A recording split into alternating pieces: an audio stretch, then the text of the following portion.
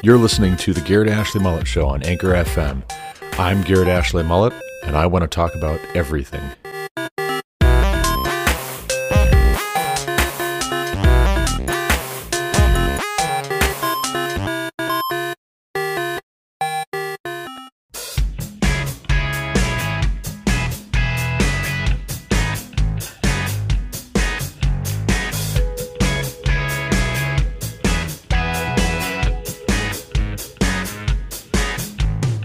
Welcome back to the Garrett Ashley Mullet Show. This is, of course, Garrett Ashley Mullet coming to you from Greeley, Colorado for episode 475 of this podcast. Today is Wednesday, September 28th, 2022.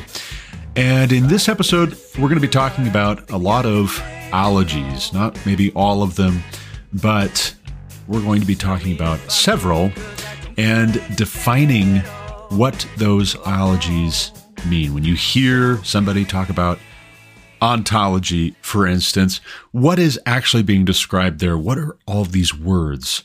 And are people just trying to sound smart? Well, maybe some people are just trying to sound smart, but it is important to distinguish and draw distinctions between various fields of study and focuses in order to understand the subject matter better. But before we get into all the ologies, I want to talk just briefly about ugly buildings and ugly people. How should Christians relate to beauty and ugliness? This is something that came up yesterday at work before setting out to go and do some retrofitting of an older well site, adding some automation, bringing that automation into an RTU, taking the data from the RTU and putting it into the SCADA system for the customer in question. Before leaving the office after picking up some supplies, I was standing by my truck and struck up a conversation with a couple of gentlemen. And in the course of this conversation, we turned to the question of beauty. And actually, what prompted it was my trying to clean up one of these used transmitters that had previously been in service, and it was dirty and it was ugly. And I said, well, it's not pretty, it's still ugly, but at least it will be ugly and clean. That's better than being ugly and dirty. And then what followed was a little bit of a philosophical back and forth with one of my coworkers at Eagle Automation over the question of beauty and ugliness and purpose. And I'll be honest with you, we were looking at the Chevron office across the street and thinking to ourselves out loud, that's not a very beautiful building. It's kind of an ugly building. It's a very harshly lined building. It's very utilitarian. There are beautiful buildings in the world, and that is not one of them. It's clean. I'm sure it's well constructed. It's got good materials. It's effective.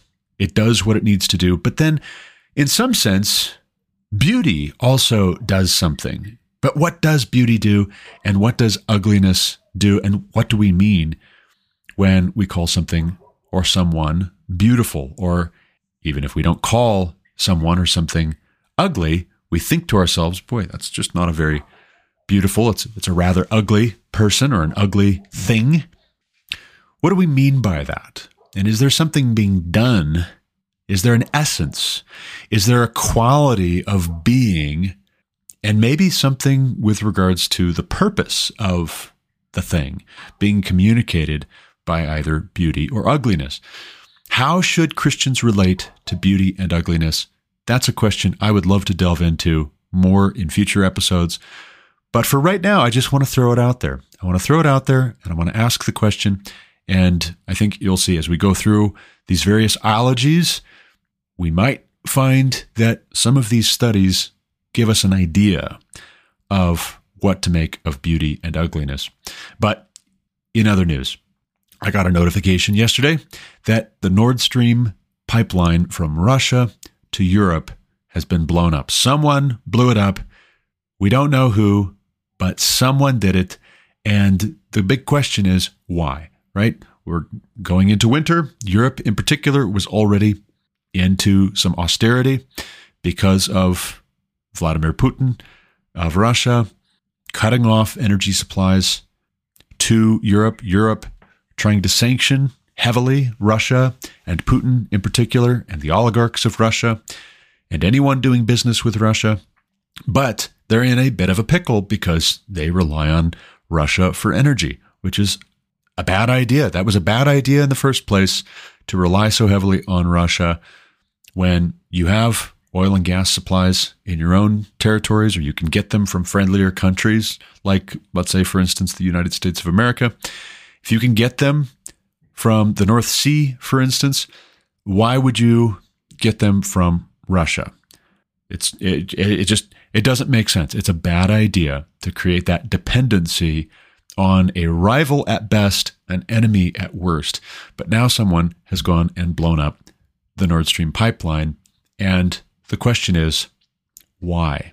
Who did it, and why? Those two questions are very closely related. They're distinct questions, they're separate questions, but they're very closely related questions, because the why will narrow down who, but also, too, knowing who would give us some idea of why, because we consider the circumstances, we consider their motives, we consider their agenda or their interests. And even if they don't outright tell us their reasons, if we know who did it, we'll probably have some good idea of why they did it. But there are at least two possibilities, to my way of thinking, at least two possibilities for why. Either A, to punish and terrify Europe.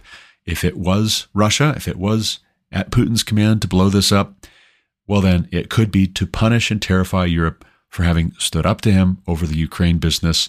He's going to show them who's boss. He's going to blow up the pipeline. And regardless how much energy is or is not flowing from Russia to Europe, there's a kind of harsh finality to blowing up the pipeline. Yes, the pipeline can be rebuilt, but if you blow it up right now, it's kind of like blowing up a bridge. Actually, it's very much like blowing up an energy bridge from Russia to Europe. We have no interest in coming back here, potentially, if it was the Russians that blew up their own pipeline. On the other hand, it could be that some NATO ally decision was made here to blow up the pipeline as a way of burning the ships. We are not going back there. We are not going to go back to dependence on Russia, and we're going to blow up the pipeline to make clear that we're not going back. There is no going back. It's just going to go forward into increasing animosity, which I think many of us can predict will, at a certain point, turn into outright conflict and a shooting war, not just with our weapons in Ukrainian hands, but a larger shooting war between the new axis of Russia and China and the satellite countries which are in their orbits. But more on that, no doubt, in the coming weeks and months.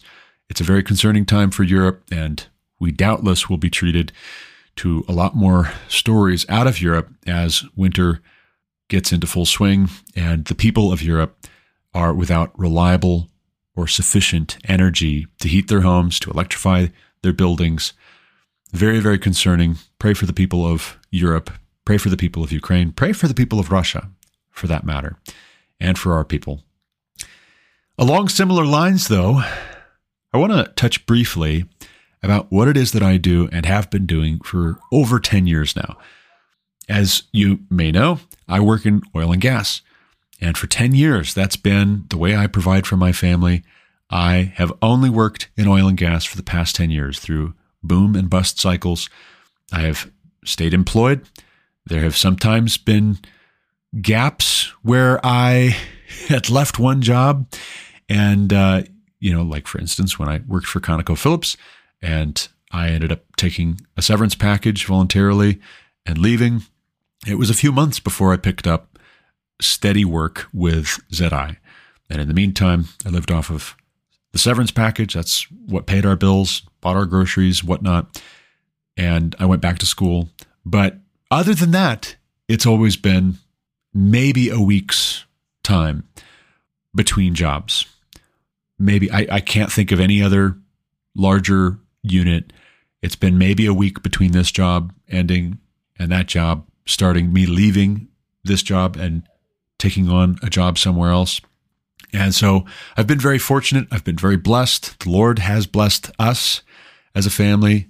And that's not to say that it's been easy.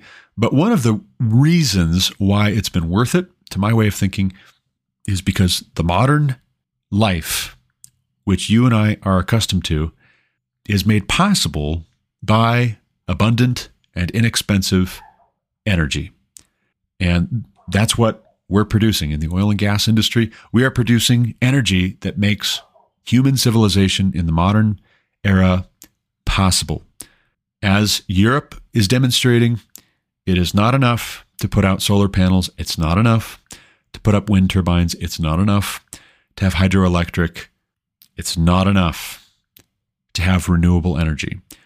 You need something you can throttle up and down, like oil and gas and fossil fuels, coal as well, when it's not sunny, when it's not windy. You have to have something that you can ramp up and ramp back down quickly and easily, and nothing in our energy producing lineup is the equivalent of oil and gas and coal. So human civilization, depending on electrification and the transportation of goods and the heating and cooling of our homes, that's what I'm really doing. I'm providing for my family, yes, but I'm also making it possible for a great many other people to provide for their families. And so here's the question. When there is so much hostility to producing abundant and inexpensive energy, how long can human civilization endure? Or is there an expectation that human civilization should not long endure? That it's not a good thing? Is there a kind of self-loathing baked into the campaign against fossil fuels, producing fossil fuels in your own country? Is there a kind of self-loathing inherent to those moves? I was walking through Walmart the other day. I ran in briefly to grab some things, and I saw a t-shirt that said Earth First. And I was thinking to myself, boy, that's an awful slogan. And why is that awful? Because the earth doesn't come first.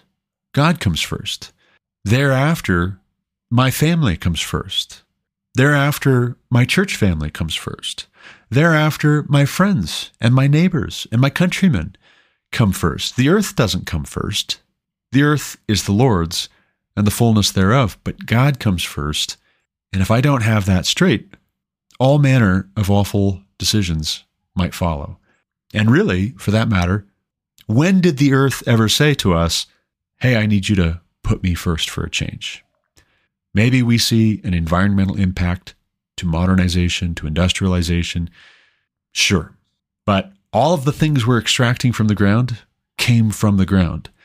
And a big question, which we'll be getting into as we go into all the ologies, is why? What are these things that we're getting out of the ground that are making human civilization possible, and why are they there? If we know who put them there, kind of like with the blowing up of the Nord Stream pipeline, if we know who put them there, we might have some idea of why. Or if we know why they were put there, we might have some idea of who put them there. But if we don't know either who put them there or why, then we're lost and we're forlorn. And we can't possibly relate to these things in a wise and productive and fruitful way, which I should say we would want to if we love life, if we love one another. And I think at the end of the day, the reason for a lot of these decisions that just don't make objective sense is that the folks making those decisions that don't make sense don't really love life. They have a lot of wealth, they have a lot of power, but they don't really love life. And they, in particular, don't love the lives of the folks whose futures and presents are negatively impacted, sometimes catastrophically so, by bad decisions.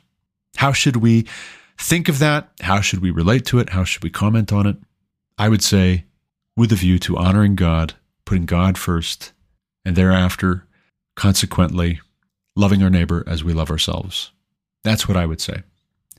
A question which came up in the conversation yesterday was Should we be optimistic in the long term?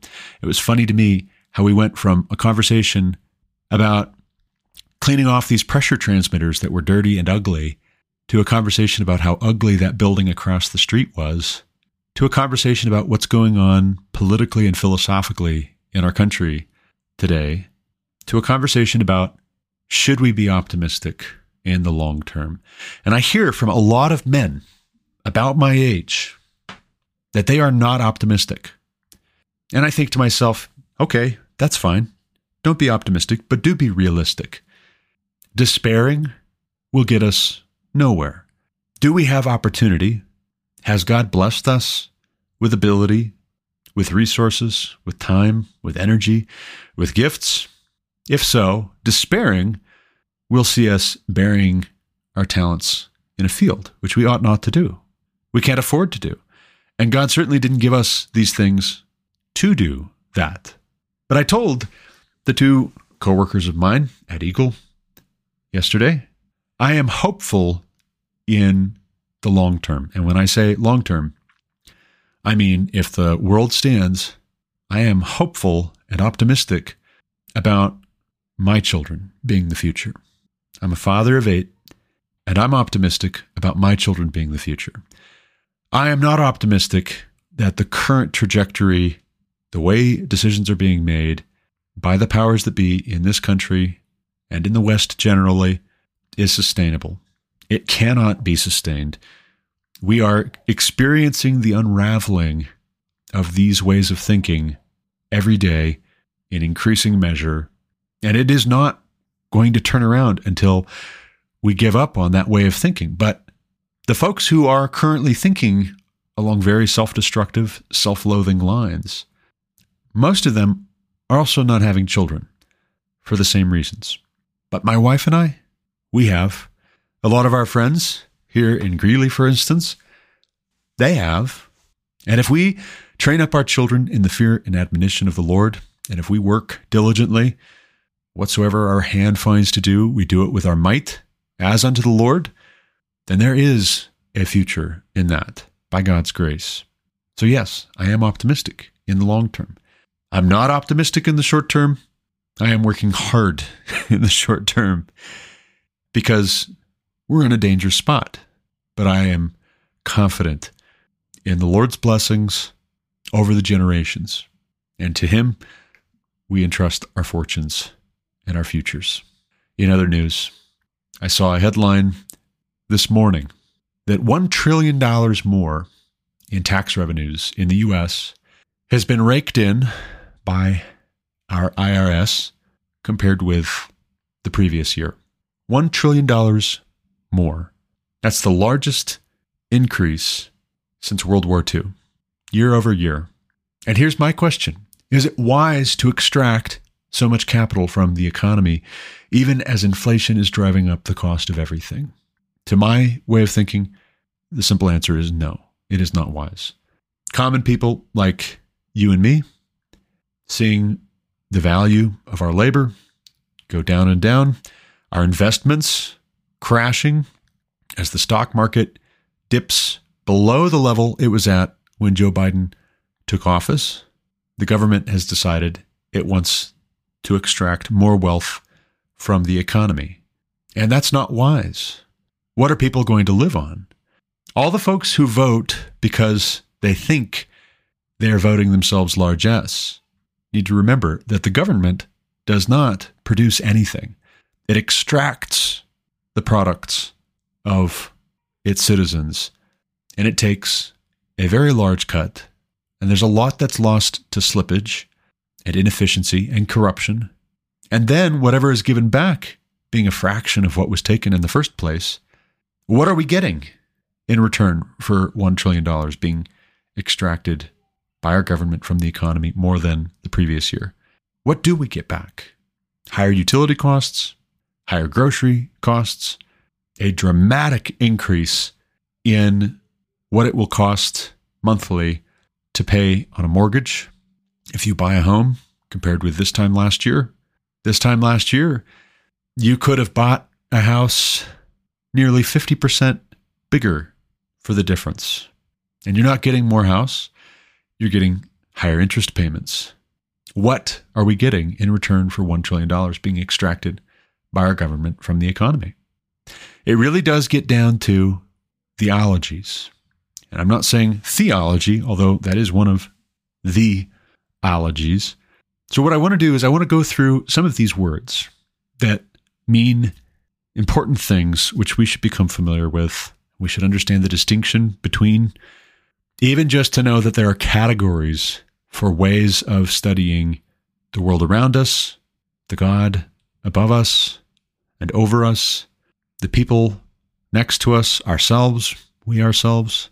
So what I'm going to do is I'm going to read through several different ologies, and I'm going to tell you when they originated, breaking down what goes into the name, where the name comes from, and what it means that we study these things. Also, too, I think this is fairly interesting. I have copied and pasted use over time graphs and charts for each of these. And it is very interesting to see how high these graphs have spiked in the past 10 to 20 years. It's very, very interesting because pretty much all of them have spiked up. But starting from the top, ontology. Do you know what ontology is? Well, I'll break it down for you. Early 18th century, from modern Latin, ontologia, from Greek, on or ont, meaning being, plus logi. So this is the branch of metaphysics dealing with the nature of being. It's also a set of concepts and categories in a subject area or domain that shows their properties and the relations between them. So an example of a sentence in which ontology might be used. What's new about our ontology is that it is created automatically from large data sets. What's new about our ontology is that it is created automatically from large data sets. What an example. So here we've got metaphysics dealing with the nature of being. The nature of being, and we think we can get at the nature of being using computerization, advanced calculations. Is that the way? Is that how to do it? A set of concepts and categories in a subject area or domain that shows their properties and the relations between them. In other words, these things need to be understood in relation to one another.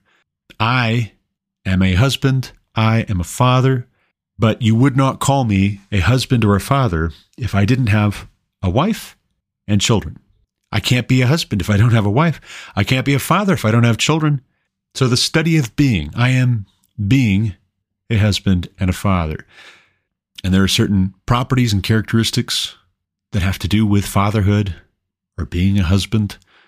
But to describe those, to define those, to explain those is ontology, the nature of being. With regards to God, for instance, we say that God has godness. He is a divine being, not a divine becoming. And interestingly, he is the only being who is self-existent and needs no one and nothing to be God. In the beginning, God created the heavens and the earth. That is to say, he didn't need the heavens and the earth. The heavens and the earth needed him. He doesn't need us. We need him. He is the uncaused cause. He's the only necessary being. We all, by contrast, are contingent beings. And we're not just contingent with regards to God, although that's the most obvious way in which we are contingent beings. We're also contingent beings with regards to one another, I would say. I would argue. Now, it's interesting. I look at use over time for ontology from 1800 to 2019. The graph is fairly flat until maybe 1830s, 1840s, and then it starts to tick up. And then there's just a very, very gentle rise from 1850 to 1900 where it dips. From 1900 to 1950, we see it dip still further, back down to almost nothing. People are not really all that concerned with ontology, questions on the nature of being. At least they're not writing about it. There's not a lot of mentions of it. It was a trying time with World War I and World War II, so that could have something to do with it. But then, about 1950, we see a slope until around about the 1990s, the 2000s, when there's suddenly a massive spike upwards. We are very, very interested in ontology, or at least we mention it a lot in our writings in the past 20 years or so. That's very interesting to me. We are really talking a lot about, writing a lot about, reading a lot about the nature of being, which shouldn't be terribly surprising, I suppose, given all of the controversy surrounding gender, for instance. Does anyone need to be a fixed gender? Is that an objective thing? Does anyone, even if they have children, need to be a father or a mother? That's really getting at this question of ontology, the nature of being, and a denial of the nature of our being. The insistence that we should be able to redefine who and what we are ex nihilo, out of nothing, with a kind of godlike power of self-determination. Interestingly, the next word I looked up for this podcast episode was etymology. Late Middle English from Old French etymologie, via Latin from Greek etymologia, from etymologos, student of etymology, from etymon, neuter singular of etymos, or true. Etymology is the study of the origin of words and the way in which their meanings have changed throughout history. An example sentence given is the decline of etymology as a linguistic discipline. I suppose that's a sentence fragment more than a sentence. Etymology has to do with the origin of words and the historical development of their meaning. Plural noun etymologies. Another example given is the etymology of the word devil. So where does this word devil come from? Has the meaning of the word devil changed throughout history? That's what etymology has to do with. Now, interestingly, mentions of etymology around the year 1800 were at their highest. So there was a far higher frequency of mentions for etymology in 1800. And then we see decreasing interest, just a gradual decrease from 1800 to 1850, from 1850 to 1870s, 1880s. And then from the 1880s to 1900, there's a pretty significant drop-off. Compared with through the 19th century, the 20th century was not even a quarter so interested with etymology. There's been a little bit of a gradual increase, but not a lot of folks interested in the origin of words, how their use has changed over time. Although maybe we're bringing that back right here in this episode, because I'm talking with you about where these words come from and what they mean and how often they've been mentioned throughout the past 2 centuries. We'll see.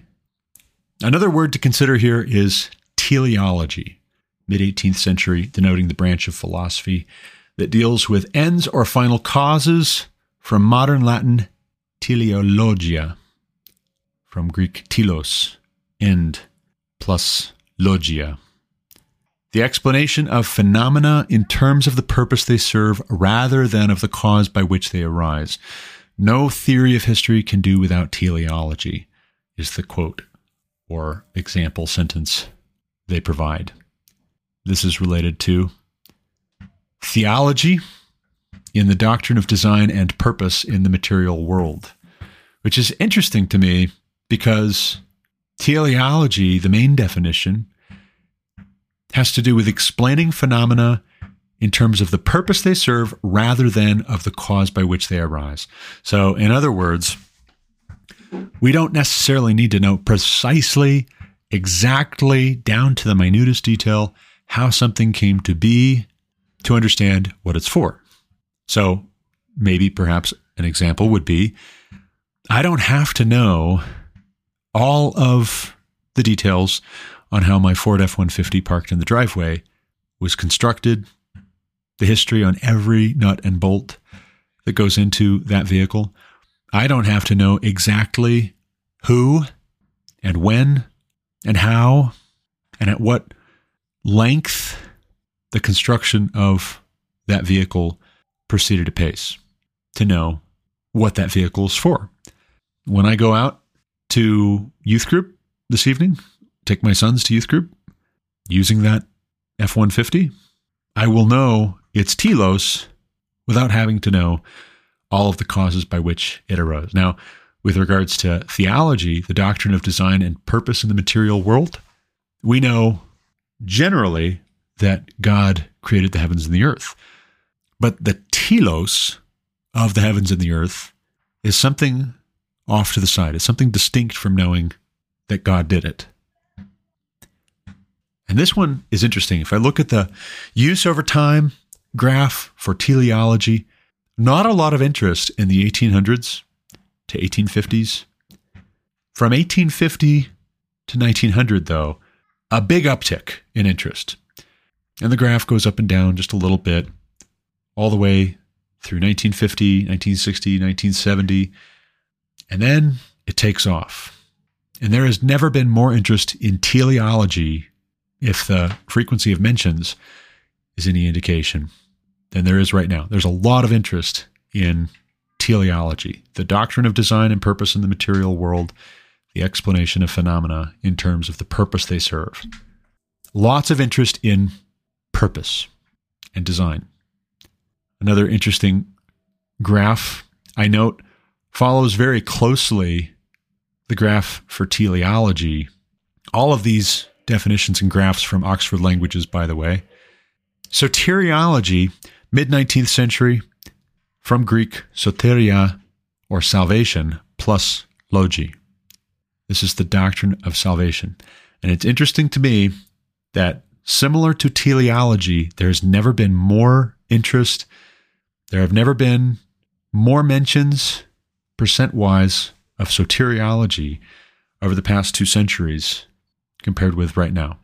Lots of interest in the doctrine of salvation, lots of interest in the doctrine of design and purpose in the material world. And these two things do go together. Saved from what? Saved for what? What are we here for? What must I do to be saved? Very closely related questions for the Christian. Another interesting word I thought I would look up and define, since I use this term.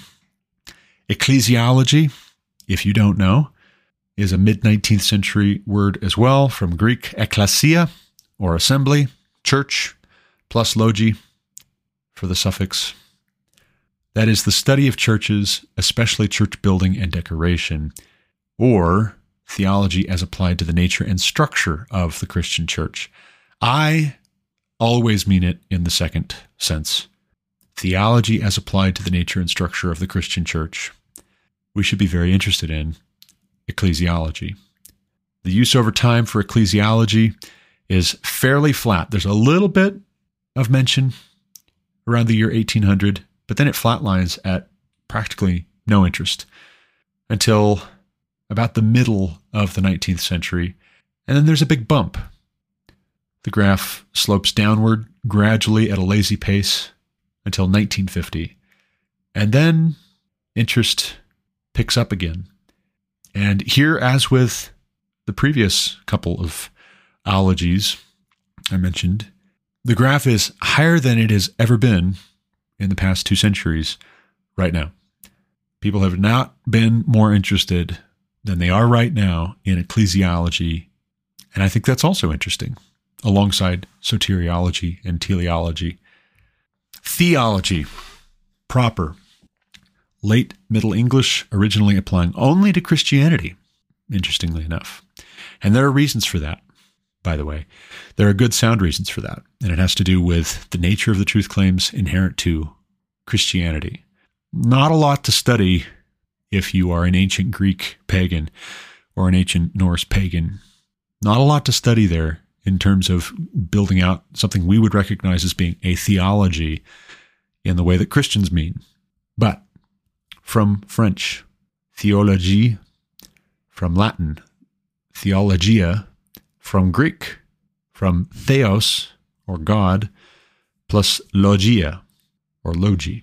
The study of the nature of God and religious belief Say, for instance, if you were going to go and get a theology degree, religious beliefs and theory when systematically developed. Plural noun, theologies. Or a willingness to tolerate new theologies. And this graph looks a bit different. There's been a lot of mentions, fairly consistently, of theology in English since 1800. There was a gradual slope upward from 1800 to 1850. Then things kind of leveled off until about 1900 or close to the end of the 19th century. And then we see a steady drop from 1900 to 1950 through World War I and World War II. Not a lot of interest in theology, apparently. And these two things might be a bit of a chicken and egg question. Did the waning interest in theology contribute to the fact of a World War I and a World War II? Did the fact of World War I and World War II contribute to people being less interested in studying theology because they're just trying to survive? They're more concerned with the immediate present. Either way, about 1950, we start to see an uptick in mentions of theology, and then things taper off about 1960, 1970, and then they pick back up again. And right now, there's more interest in theology than there has been by virtue of mentions since 1800. There are more mentions of theology now than there were from 1850 to 1900, which was the previous plateau. Another ology, anthropology, is the study of human societies and cultures and their development, the study of human biological and physiological characteristics and their evolution. Use over time, almost none from 1800 to 1850. From 1850 to 1900, a steady increase. From 1900 to 1950, we see a fairly flat trend and then sloping upwards. And from 1950 to the present, it's been almost a steady and uninterrupted year-over-year increase in interest. A little bit of a dip in the early 2000s, it looks like, and now we've kind of plateaued there as well. Not quite as much interest in anthropology. And this might be related to how we see energy policy being crafted. What was I saying about a bit of self-loathing? Maybe we're just not quite as interested in studying human beings because we don't like what we see. That could be. That's a possibility. Technology, that's another ology, which you might not think of together with anthropology and theology, but technology. From the early 17th century Greek roots, the English word being from the early 17th century, but the Greek being much older. The Greek word being technologia, or systematic treatment, from techne, meaning art or craft, plus logia, the application of scientific knowledge for practical purposes, especially in industry. For instance, advances in computer technology, machinery and equipment developed from the application of scientific knowledge. Quote, it will reduce the industry's ability to spend money on new technology, end quote. Technology is also the branch of knowledge dealing with engineering or applied sciences. So very practical, not so metaphysical as physical and practical. And here again, we have another interesting graph that doesn't quite look like others. Through the 1800s and 1850s, on up to 1900, practically no mentions compared with, from 1900 to 1950, a little bit of a gradual increase year over year. And then from 1950 to maybe the 1980s, the tick marks are not real distinct, except every 50 years. So I'm thinking that's about the 1980s, 1990s. That's the peak. Maybe it was the dot-com bubble. I don't know. But then there's a sudden drop-off. And we're still in a leveled off shelf, if you will, coming down from that peak in the year 2019. Not quite as much interest in technology.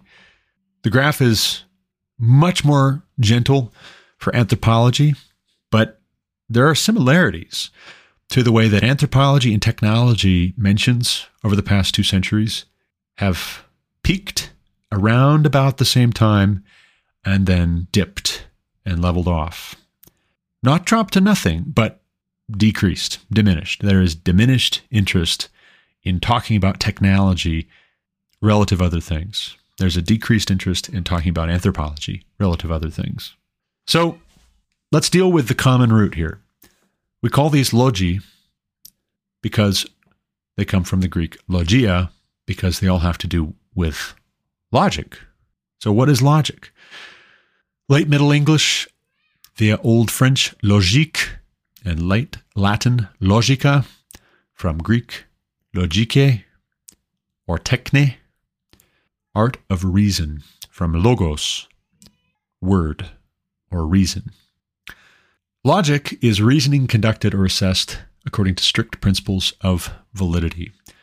Quote, experience is a better guide to this than deductive logic, end quote. Similar words and ideas include the science of reasoning, science of deduction, science of thought, dialectics, argumentation, ratiocination, a particular system or codification of the principles of proof and inference, for instance, Aristotelian logic, the systematic use of symbolic and mathematical techniques to determine the forms of valid deductive argument, plural noun logics, the quality of being justifiable by reason. Quote, there's no logic in telling her not to hit people when that's what you're doing, end quote. Similar ideas and concepts and words: reason, judgment, logical thought, rationality, cognition, wisdom, sagacity, sound judgment, sense, good sense, common sense, rationale, sanity, deduction, inference, syllogistic reasoning, coherence, relevance, horse sense. I've never heard of horse sense, by the way. The course of action or line of reasoning suggested or made necessary by, quote, if the logic of capital is allowed to determine events, end quote. Similar reasoning, line of reasoning, chain of reasoning, process of reasoning, argument, argumentation. 2, a system or set of principles underlying the arrangements of elements in a computer or electronic device so as to perform a specific task, logical operations collectively.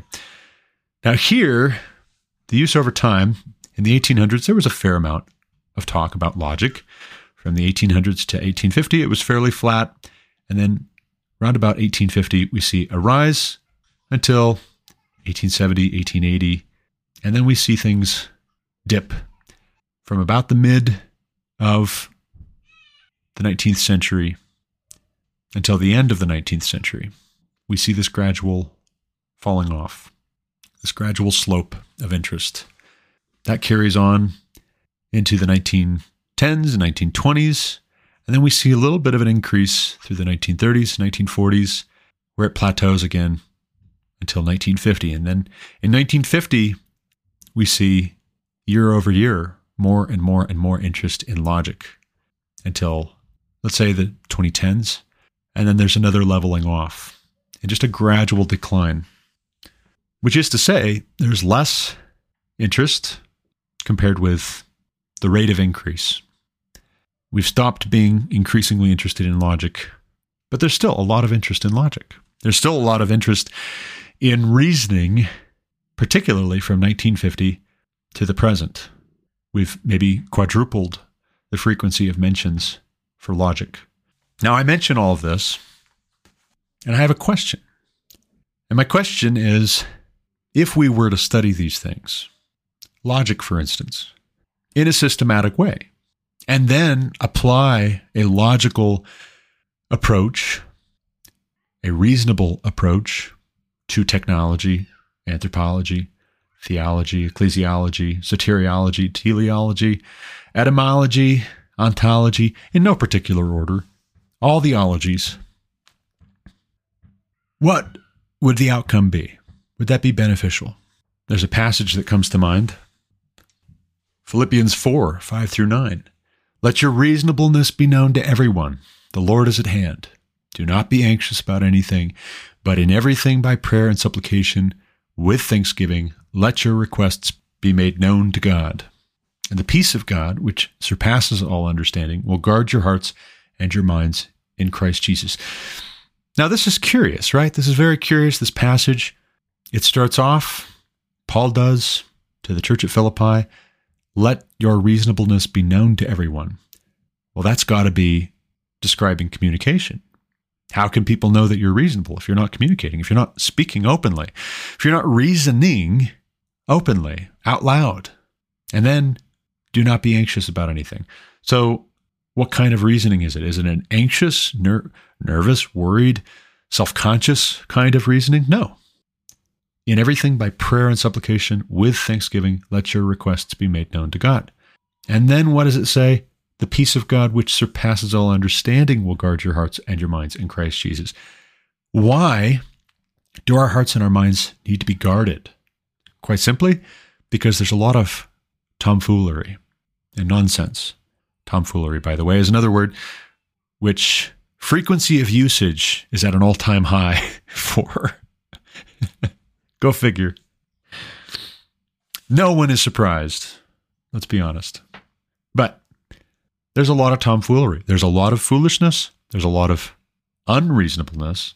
There's a lot of wickedness. And if we're not careful, if the peace of God, which surpasses all understanding, does not guard our hearts and our minds in Christ Jesus, we will be undone. We will despair. We will give up. We will throw in the towel.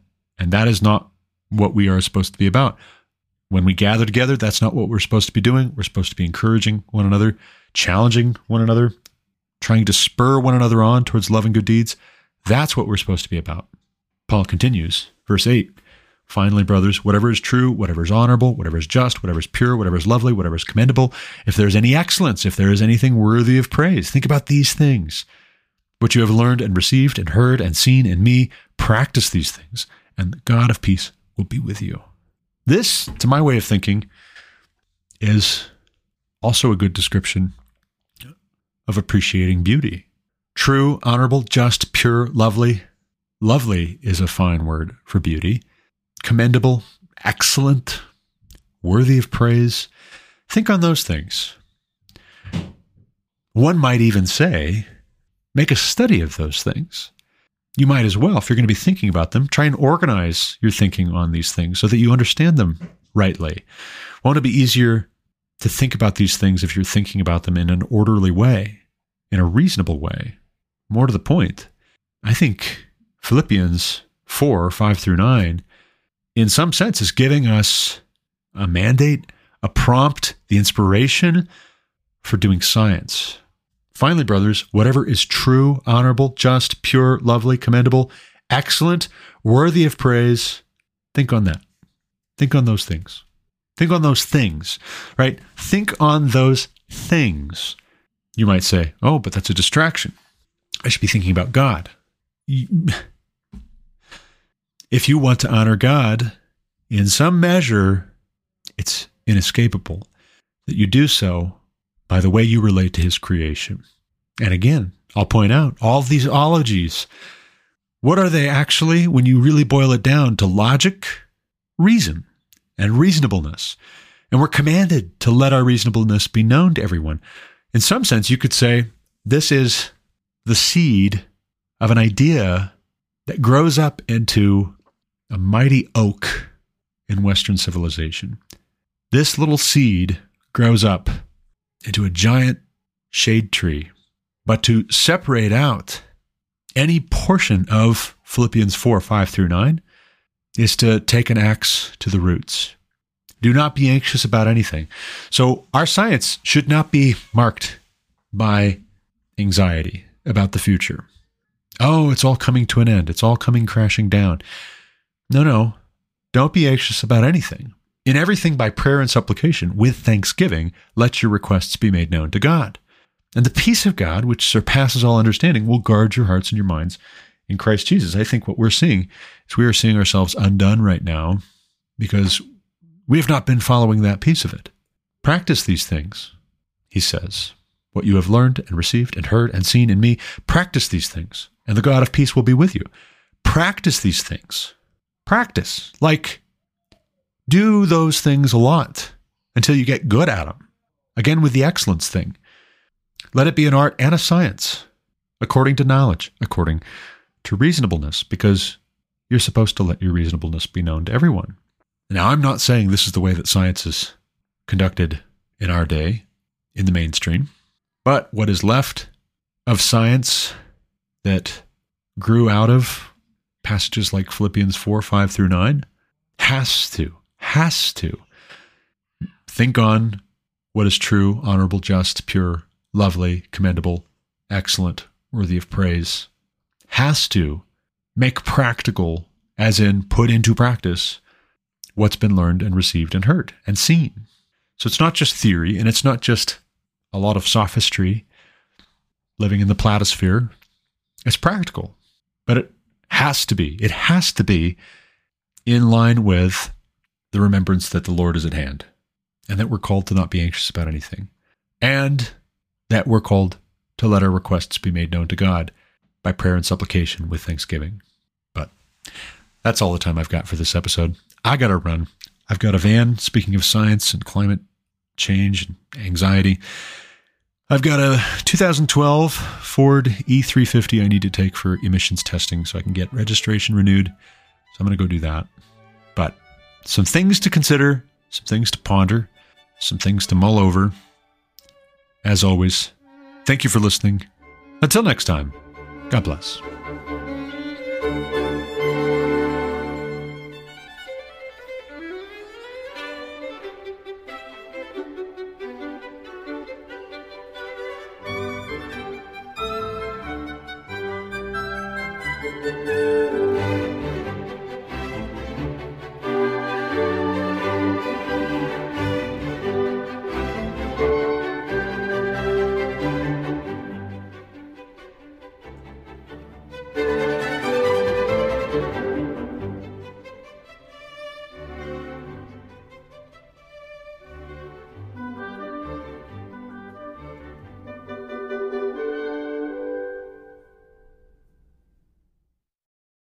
You've been listening to The Garrett Ashley Mullet Show on Anchor FM. For more content like what you just heard, subscribe to this podcast on Apple Podcasts, Google Podcasts, or Spotify. Also check out thegarrettashleymulletshow.com to subscribe to email alerts when new episodes are published. As always, you can reach me with any comments, questions, complaints, objections, or insights at garrettashleyMullet@protonmail.com.